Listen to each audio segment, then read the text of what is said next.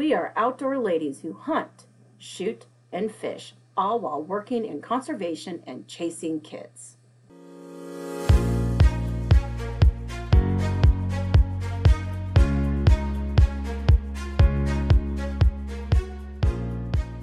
I am Julia Plugi with the Nebraska Game and Parks Commission. I'm Rachel Alice with the Iowa Department of Natural Resources. I am Megan Weiskup with the Iowa Department of Natural Resources. And I'm Tana Fancher with the Kansas Department of Wildlife, Parks, and Tourism. Follow us on our outdoor adventures.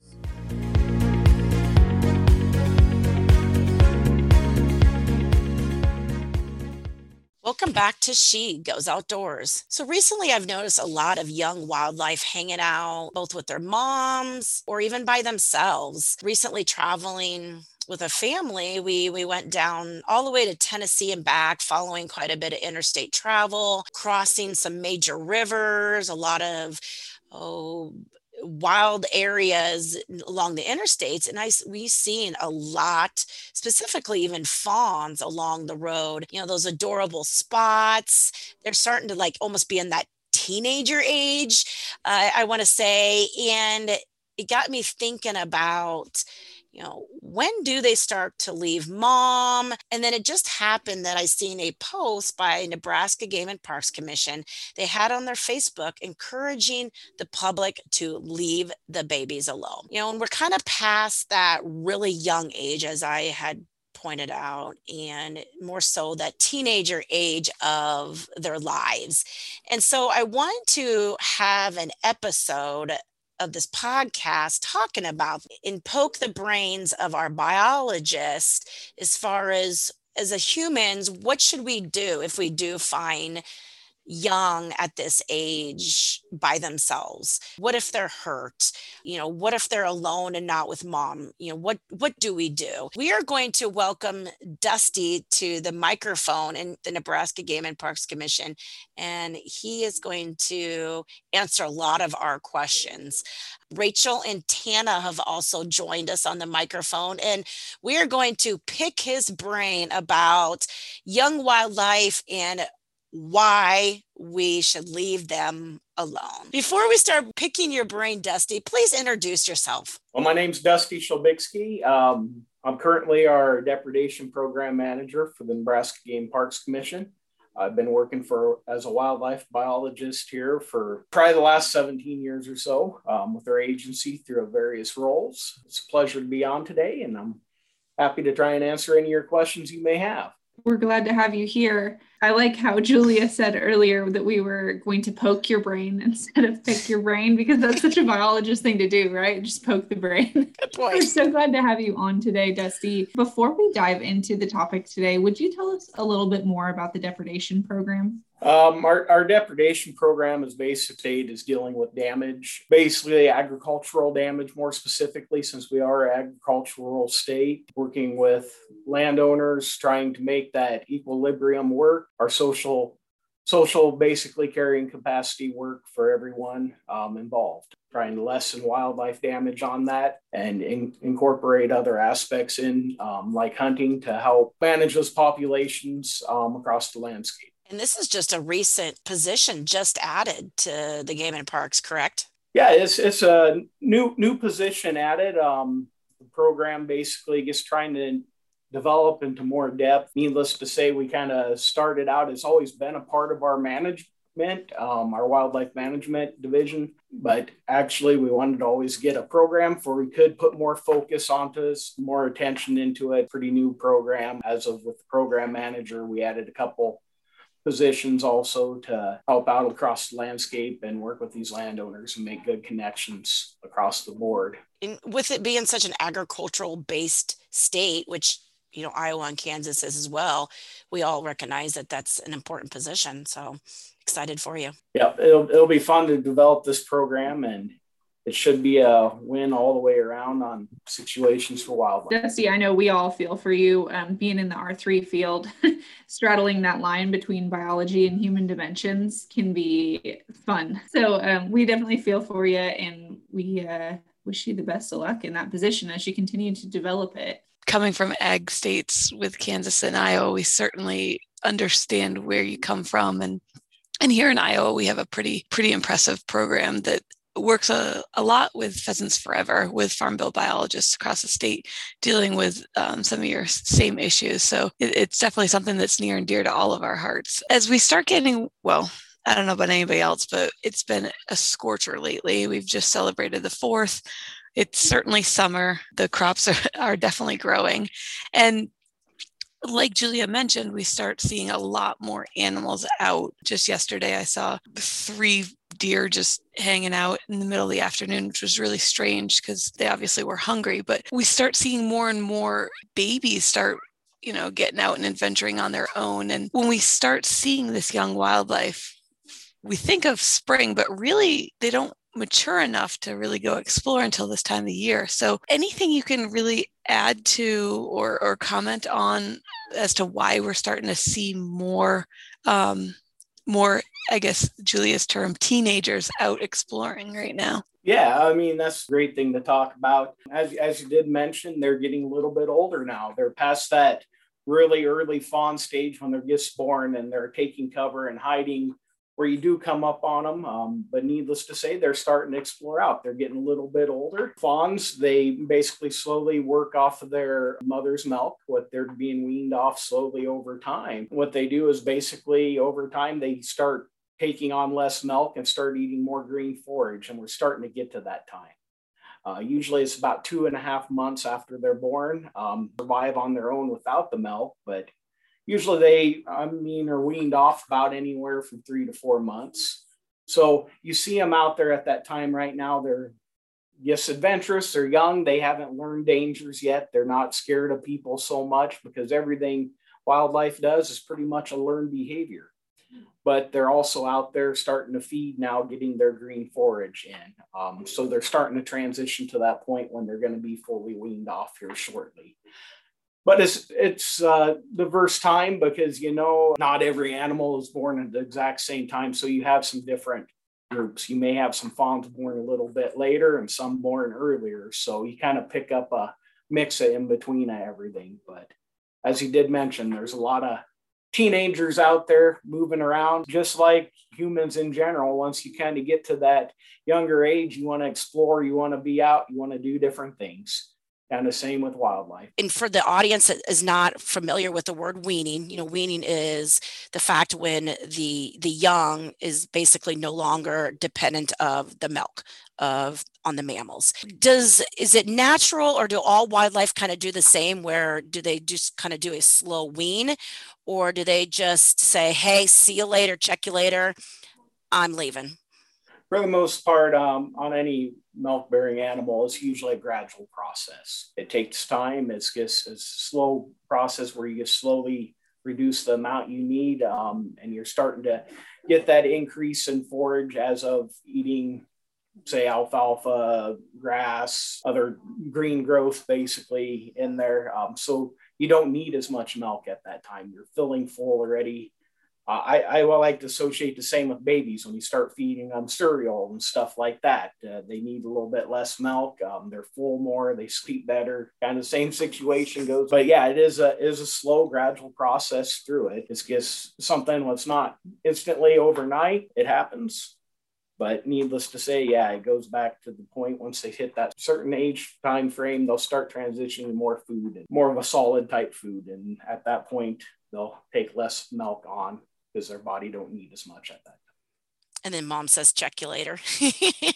Fend for yourself. They still kind of hang out in their groups and follow each other around. It's typical. Your kids don't run off till they hit later in their teenage years and they want nothing to do with it. So.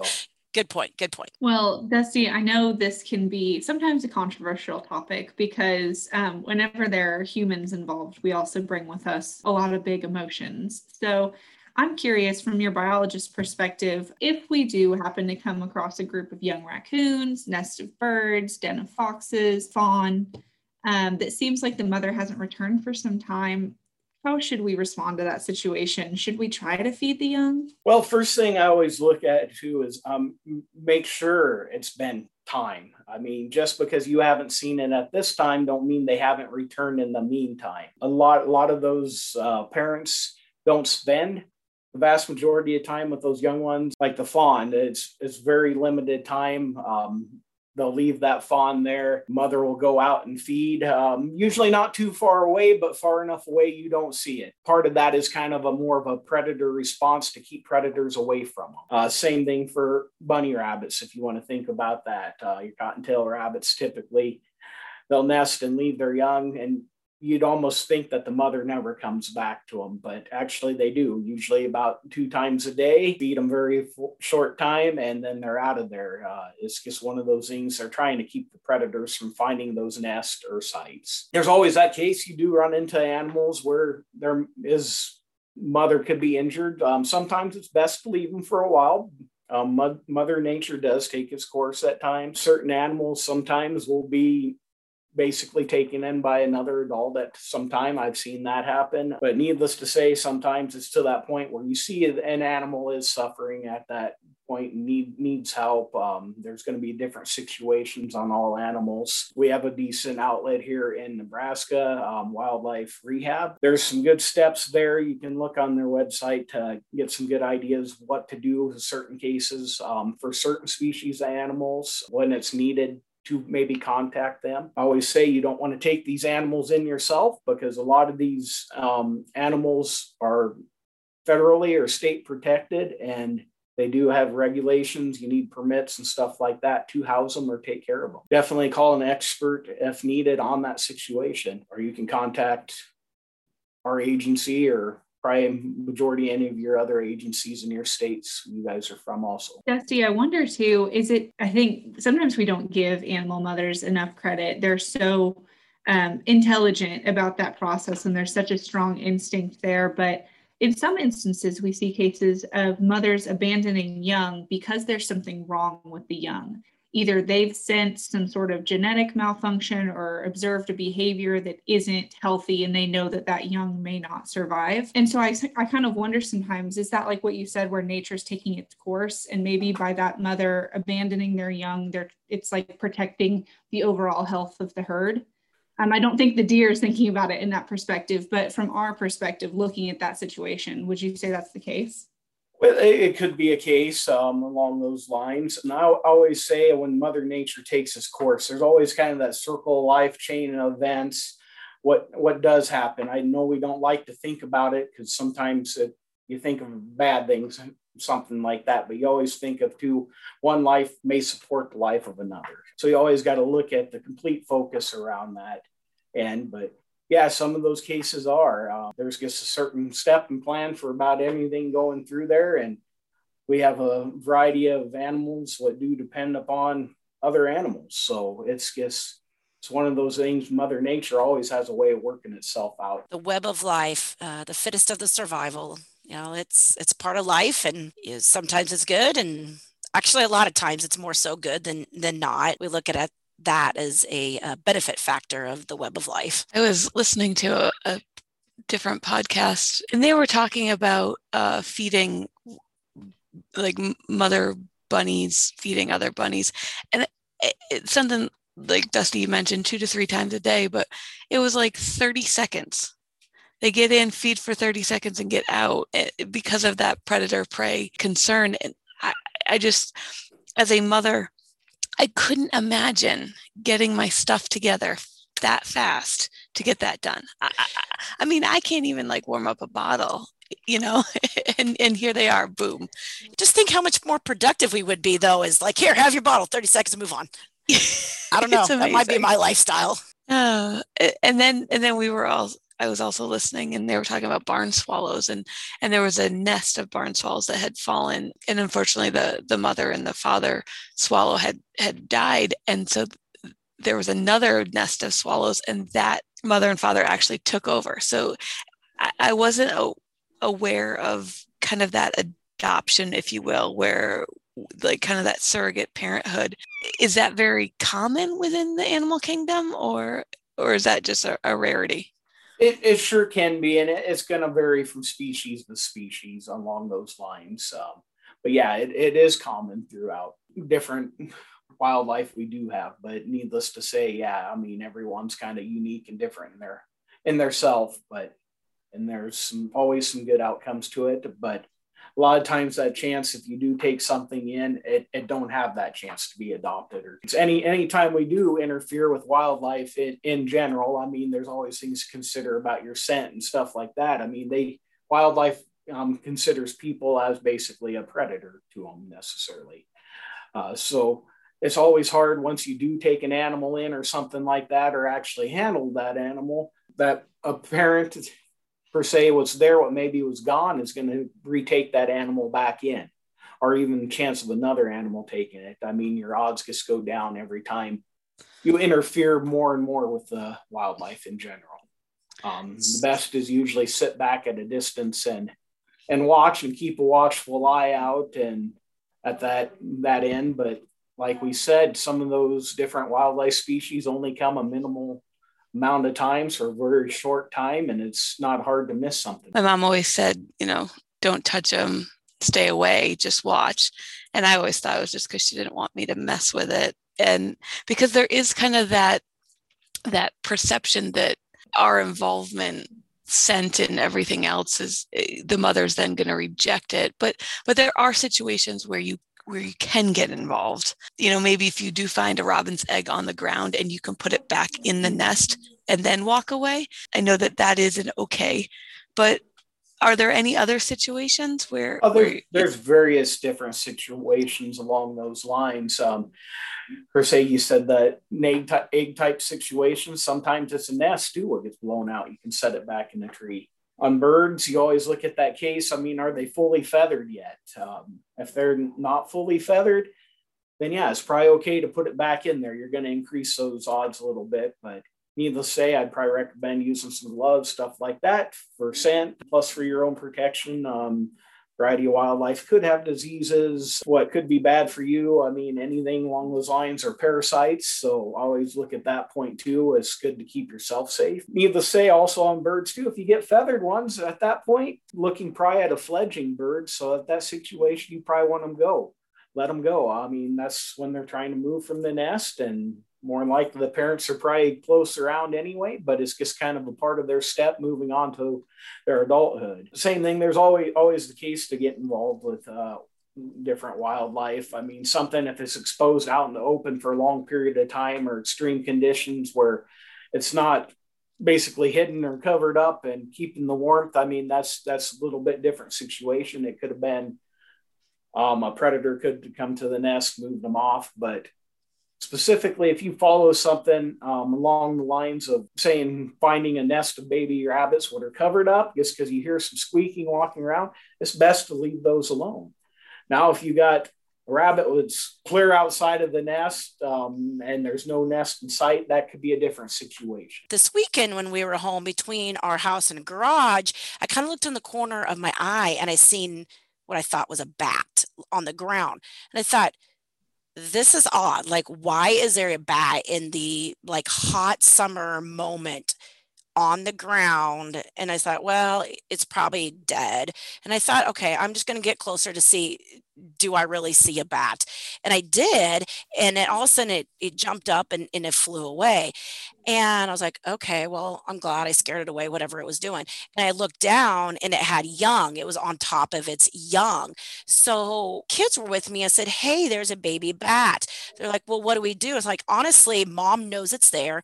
I'm leaving it. We're going to leave it alone. There's no reason to touch it. A lot of different situations come with bats. And they're like, well, let's get rid of it. I'm like, no, because if that bat's going to live, it will eat the insect. There's a lot of benefits here. We left it alone and came back a little bit later and it was gone. So mom knew it was there. Mom took care of it. But it's just, again, another situation to share, another animal to talk about. And that's a good situation to bring up, Julia. Needless to say, yeah, anytime you do have a mother and a young one there and the mother maybe takes off and the young one's still hanging around the area, it's usually best to give them time to come back. Usually they all always come back, especially if you don't interfere with them and mess with them. They'll come back and take them off. A lot of times they may look at that as it was an unsafe situation. And per se, I mean, more use around the area like a fox den or something like that, where there's foxes and stuff like that.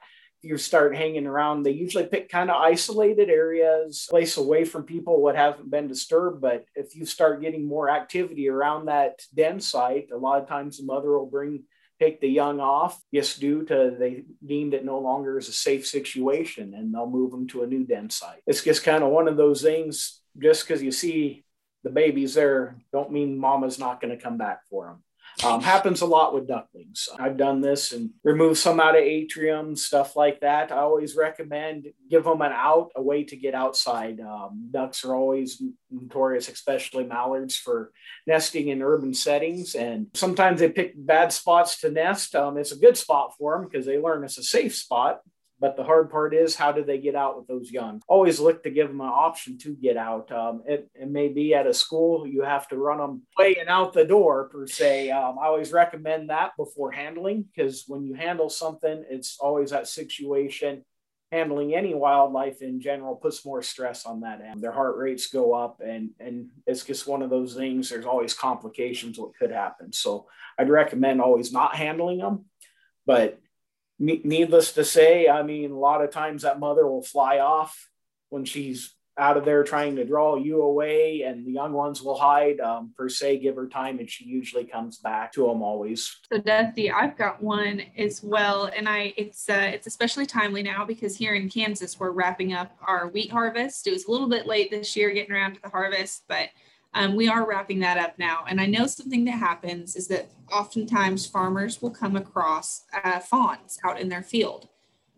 Do you get a lot of calls about that as a biologist, or and how would you suggest someone handles that if they are fortunate to spot this fawn before they run through an area with a combine? Are they able to get out and kind of pull that fawn to safety on the other side of where they're running, or what's the best course of action there? For the most part, this time of year, those fawns are going to probably be old enough. They're going to move off on their own. Sometimes you just got to slow down if you catch it beforehand like that, and just give it a few seconds. You can go out and slowly kind of push it off without actually physically touching them. For the most part, all of our fawns should be fairly decent size this time of year already. But there's always an exception, or one or two here and there. But needless to say, they should still move off. Even the youngest fawn, a couple days old, will move off to the next closest security cover. What a lot of our fields and stuff around here, and we have a lot of different habitat along the edge, so it's not too hard to move them off. And usually the mother's not terribly far away. She's probably in the trees watching, and you just don't even know she's there. And that fawn will take seclusion, and the first cover it can come to then. And I'm sure for any of our listeners that have questions, if they go to any of our websites, I'm sure they could find different phone numbers for wildlife rehabbers in their area, and then also for wildlife biologists in their area. So if they come across questions, situations where they have barn swallows or bats or deer or whatever else, I mean, heck, it might be a turtle. You never know what's coming up this time of year, especially with the rivers kind of swelling and flooding. We're getting animals in places they're not normally. I'm sure they can give a call to any of those numbers and really, pinpoint their questions and get answers on the best course of action. Yeah, that's a good thing to bring up, Rachel. I always say definitely contact, your wildlife agency for your state. They'll be the source of knowledge. They can basically direct you into what to do or where to call or who may handle some of those situations. And it's always better to get information on something before taking action, because there is different legalities out there, and then two, we don't know what kind of harm we may cause to that animal, or harm what may happen to us. So it's always good to touch bases with somebody who knows a little bit more about it. And Dusty, you brought up a really great point earlier about kind of giving animals an out. I know when we have, I know we've had bats in our house before, and I don't want them there, and they don't want to be there at the end of the day. So if you can give them that access point, once you leave them alone, they're going to find it, and they're going to remove themselves too, because they want to be out in nature and not necessarily in your kitchen or washing machine or wherever you might find them. I say that because I've found things in both of those places. So such is life. But by giving that out, it does give them that escape so that they can remove themselves. So you don't have to go through the process of removing or worrying about how to get them out. Well, every situation is a little bit different on this. I deal with a lot of nuisance type wildlife and stuff along those lines. Some species may be in there because they found an inn and they do need to get out, but sometimes they are not going to leave because they take that up as basically their permanent residence. So sometimes they will have to be removed out. But a lot of times providing that additional thing outside, say bat boxes or something what's not on your house, but outside on a pole where they can safely have a place to find and use will help on that situation. But I mean, something internally due to self-paced and health reasons, I mean, you probably want to get that out of your house where you're living. Now, instance, you left your garage door open and some wildlife make their way in. A lot of times you can leave that door open and they will work their way out, and you just got to give it overnight. Typically, that's what happens. A lot of individuals do call at times. They left their garage door open.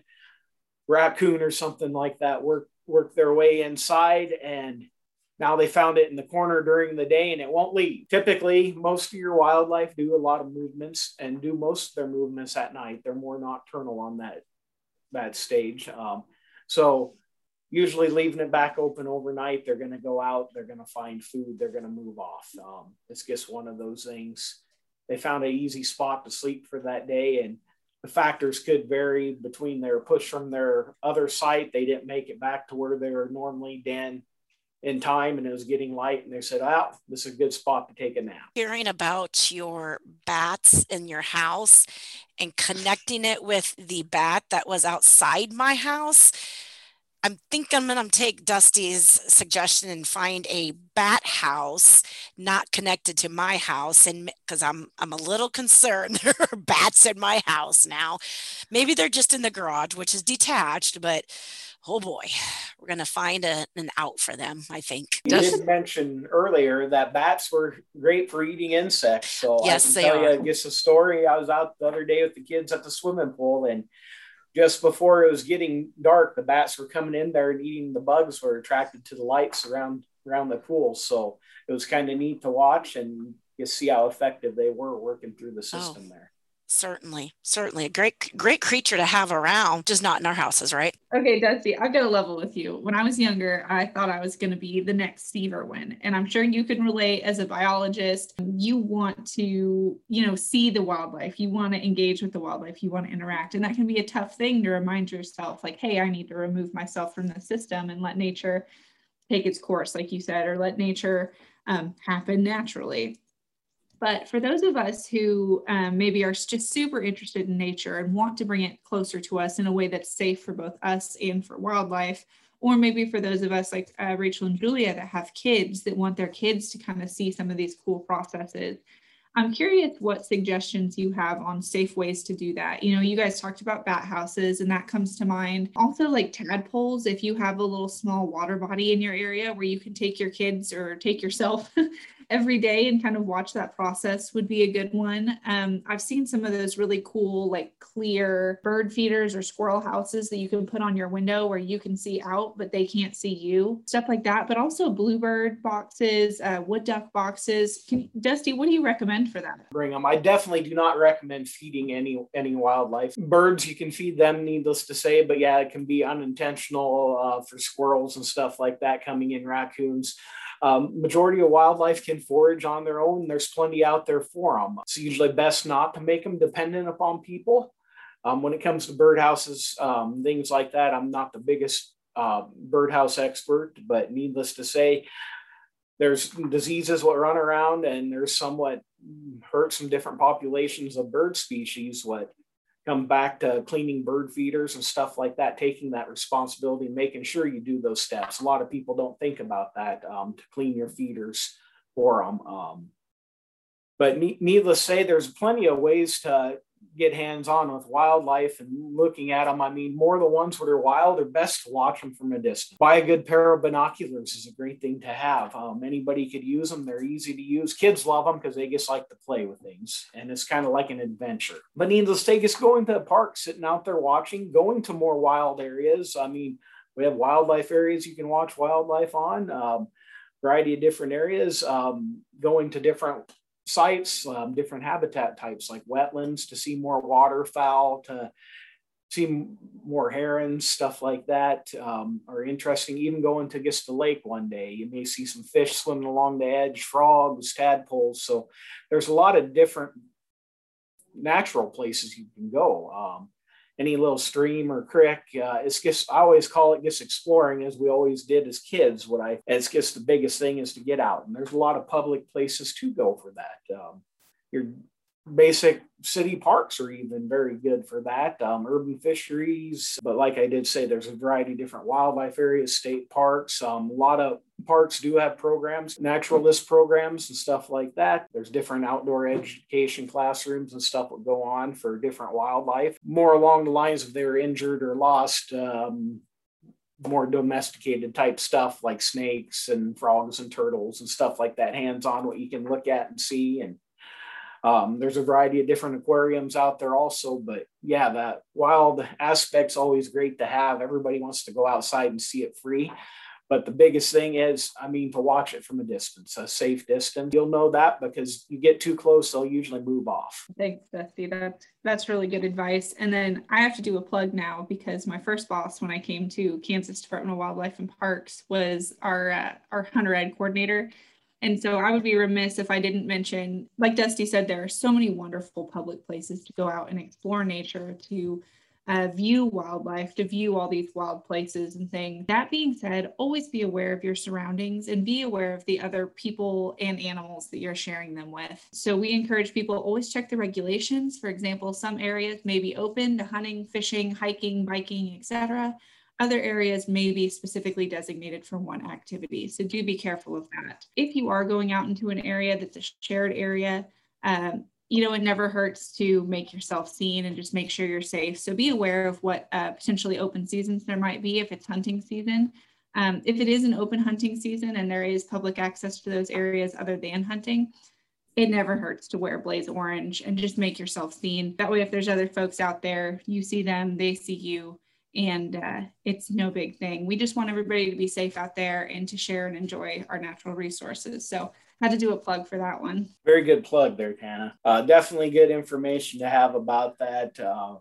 Always follow your rules, regulations for any of these sites. A lot of them will be listed by signage or be listed on the agency's website. Per se, make yourself visible. There's a lot of users that do use these areas, and it's just a great opportunity for all of us to enjoy and use together what we've had for a number of years. All right, Dusty, I got one last question. I know we're kind of getting close to time here, but Tana mentioned she always wanted to be like miniature Steve Irwin. You've dealt with wildlife, people, interactions for, you mentioned 17 years you've been doing this. Do you have a favorite story where you went home that day to your family and were like, I cannot believe this happened? Do you have one of those stories? Oh, I could probably give you thousands of stories already. I mean, and it could be anything from people to wildlife to something I heard to something I witnessed to something I did. I've always got some unique ones along some lines or another. I've handled, like I said, a lot of different nuisance wildlife and a lot of wildlife in town. And I say not to catch something per se. I've been out removing a nuisance turkey before, and I chased it around the house probably 30 times one day, and that turkey kind of aggravated me. I'd go around it, jump on the deck. I'd try to sneak around the other side of the deck and jump off the other side and go that way. Kind of made me be like a fool. What happens about most of the time with wildlife, they'll kind of make you rethink what you've been doing. And needless to say, I ended up basically capturing that turkey. And next day we went back with a net gun, and I said, I'm going to get the turkey today. And Needless to say, the turkey was there and wasn't around the house. And I looked right on the sidewalk right across the street, and that turkey's standing there. I walked over to it and basically kind of teased it a little bit, just moving my fingers and it thought it was going to get some food. And this is where I talk about not feeding wildlife. And the reason I came there was because this turkey was starting to act aggressively. It was sitting on top of cars, scratching roofs, doing damage to house roofs, stuff along that line of asphalt shingles, start chasing kids around. I mean, certain wildlife is different. Some of them can sense a fear into you. They might not hurt you, but they will chase you and kind of scare you a little bit. There's always a potential somebody falling. It could chase somebody out into the street and a car come by. You never know. But that turkey was used to people enough feeding it that I was able to grab that turkey by my hands. It was kind of funny because the individual who was with me that day's jaw just dropped and you could see it hit the ground. And he was like, I cannot believe you just did that. I said, I can't either. That's what happens when animals start becoming dependent upon people, and then we have to interfere with them along those lines. Write a book, Dusty. I think you need to write a book about this, and then, or share a blog on Facebook or something, and tell everyone these stories, and maybe it'll start absorbing with people to recognize, like, yeah, it's not a good thing to feed a wild turkey, because while you think it's a good thing now, the end result will not be the best. Yeah, I mean, it's you run into those dangerous situations. I can give examples of coyotes or fox what get used to being around people because they've been fed by them, and they kind of associate people with food. And yeah, they are a wild animal, so you never know what they're going to do. So they always have that instinct. You never know if they're going to bite you or what on that situation. But I've had them where they chase golf balls around and will grab golf balls right after a golfer hits it. And funniest thing you ever see is a golfer running around the golf course while a coyote took off with their golf ball, or a fox per se. Those situations are definitely unique. I've seen some of those animals get so used to people that they'll run up to you and jump and think they're going to act like they're going to play with you. Anybody else would probably think it's attacking them at that time, but it's just, a different behavior they learn. But at any of those situations, they could get that instinct in. No different than a domestic pet like a dog or something like that. You never know if that animal can bite you. They always have that certain instinct to them. And you don't know per se on a wild animal what they may be carrying, if it'd be a disease or illness or anything along those lines, because they're usually not vaccinated for stuff like our domestic pets. Well, Dusty, I have to say thank you. Now I have an excuse. The next time I shank my golf ball, I'm just going to explain that a coyote ran off with it, and I'm just going to have to drop a new ball and keep playing. So thank you. A few questions back, you had mentioned laws, questions or a discussion about regulations, federal and state regulations. Are there laws against feeding wildlife, taking wildlife in? Is there a law? I mean, was there a law really against feeding that turkey? We have laws that protect wildlife in general as far as conservation efforts, but what laws are out there about taking in wildlife? And I'm going to ask you this. Are you asking about laws on taking in wildlife or laws of feeding wildlife? That's a good question in return. Let's first address taking in wildlife. Okay, when it comes in taking wildlife, the majority of these animals are either a game species or they could be a migratory bird species. So when I talk game species, they have specific seasons for them, bag limits, all this stuff with permits. So that goes along the hunting ends. But to actually take one in to a captive, I mean, you'd have to have a captive type permit. Needless to say, you're not allowed to take any in unless they are already bred from a captive breeder. So per se, you have to have documentation on all that. So technically taking in a wild animal is not allowed per se along those lines, unless you are a rehabilitator who have specific licenses and permits where they handle that to rehabilitate something what may be injured along those lines. And there's specific things they do what's different to keep them from being habituated to people and dependent upon people. there's a whole different process they go through. That'd be something you'd have to work through them, but I could probably talk an hour on different things along those lines. But then you have other species too, what are protected. Like a lot of your bird species tend to be migratory birds, and they're protected by federal. Same thing with babies, eggs, all those are federally protected. So any permit for a migratory would have to go federally. And then you still have to do state permits. But for the most part, nothing can come from the wild. It all has to come from a captive breeder when you start talking those species, unless you're just a rehabilitator along those lines. A little bit different too on a zoo situation. They have some special permitting and they have to go through with the Department of Agriculture and everything, with housing situations, pen situations. There's just a lot of different processes involved with all of that. And they have the zoologists and biologists with the knowledge to take care of those animals. And animals and young are in the zoo for a reason, for protection, for science, to be able to expand that population, hopefully, or save that population. So, I mean, that's a whole entire segment in itself and beyond this. But yeah, we have those laws and those regulations for a reason. In the end, to protect that population, to protect that wildlife. And there's the Web of Life for a reason type of thing. And I don't know that we need to address the question as far as feeding wildlife. That may even be an entire conversation in itself. Briefly, I can mention real quick on it. I mean, feeding wildlife, I mean, there's no specific rules on it until you get into the hunting aspect. And then maybe it's banned for a hunting type season.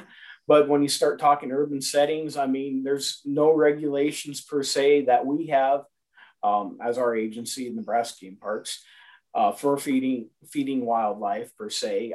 Your wild birds, you can feed them. Sometimes feeding too is different. It's not intentionally. You're not intentionally feeding per se these raccoons, but you're feeding the birds here, and the excessive feed, the raccoons are eating that there, or the squirrels are coming into that feeder per se. So and maybe you're feeding your pets outside and you didn't bring your food in. What I don't recommend feeding your pets outside. If you do, leave it out there a short period of time and then take it away, because that'll inadvertently bring animals in there to feed them. Even though you're not intentionally feeding them, they are finding that food source, and at that point they'll become dependent upon that food source. Another thing too, I mean, it's always important to pay attention to your city ordinances. I know there's been some cities enacting no wildlife feeding per se. Some city parks and stuff like that, they have no feeding of geese out there on the area. So you do find some different ordinances that fall into place, and different parks will have some different rules. So like Tana said earlier, always make sure you're familiar with the spot or locations you are on any rules or regulations. Well, Dusty, we've sure enjoyed having you on today. We've learned a whole lot, and we went, beyond just how do we, what do we do if we encounter what we think might be orphaned or abandoned wildlife, but we've really got into the feeding, some of the regulations, requirements if you are a rehabilitator. So we are so thankful for you and your robust bank of knowledge that you've brought to the conversation today. Before we wrap up, is there any last minute reminders you want to leave our listeners with? Biggest thing I say is leave the young babies of wildlife alone and let Mother Nature kind of live its way out there and be respectful and enjoy it. And it's a beautiful thing to watch and for all of us to enjoy. I'd just like to thank you guys for having me on today. It was fun. I appreciate you poking my brain. Thanks so much, Dusty. And to our listeners, if you have any questions for Dusty and you want to follow up, go ahead and reach out to us. You can get in touch with us on Facebook. You can send us an email and we will get your questions answered. We'll either get you in touch with Dusty, or if we can answer your questions, we are happy to do that. Even if they are a little bit unrelated from the conversation today, we always love interacting with you all. Don't forget to like, share, and subscribe to the podcast. We always appreciate new listeners, new ratings, and let us know what you want to hear next, what topics might interest you, especially as we start progressing into fall. I cannot believe how quickly this year is going by. But as we start moving out of summer and into our fall months, let us know what you want to hear from us. We always love interacting with you. With that, Dusty, we want to thank you one more time. To our listeners, thank you all for joining us as always, and we'll see you outdoors.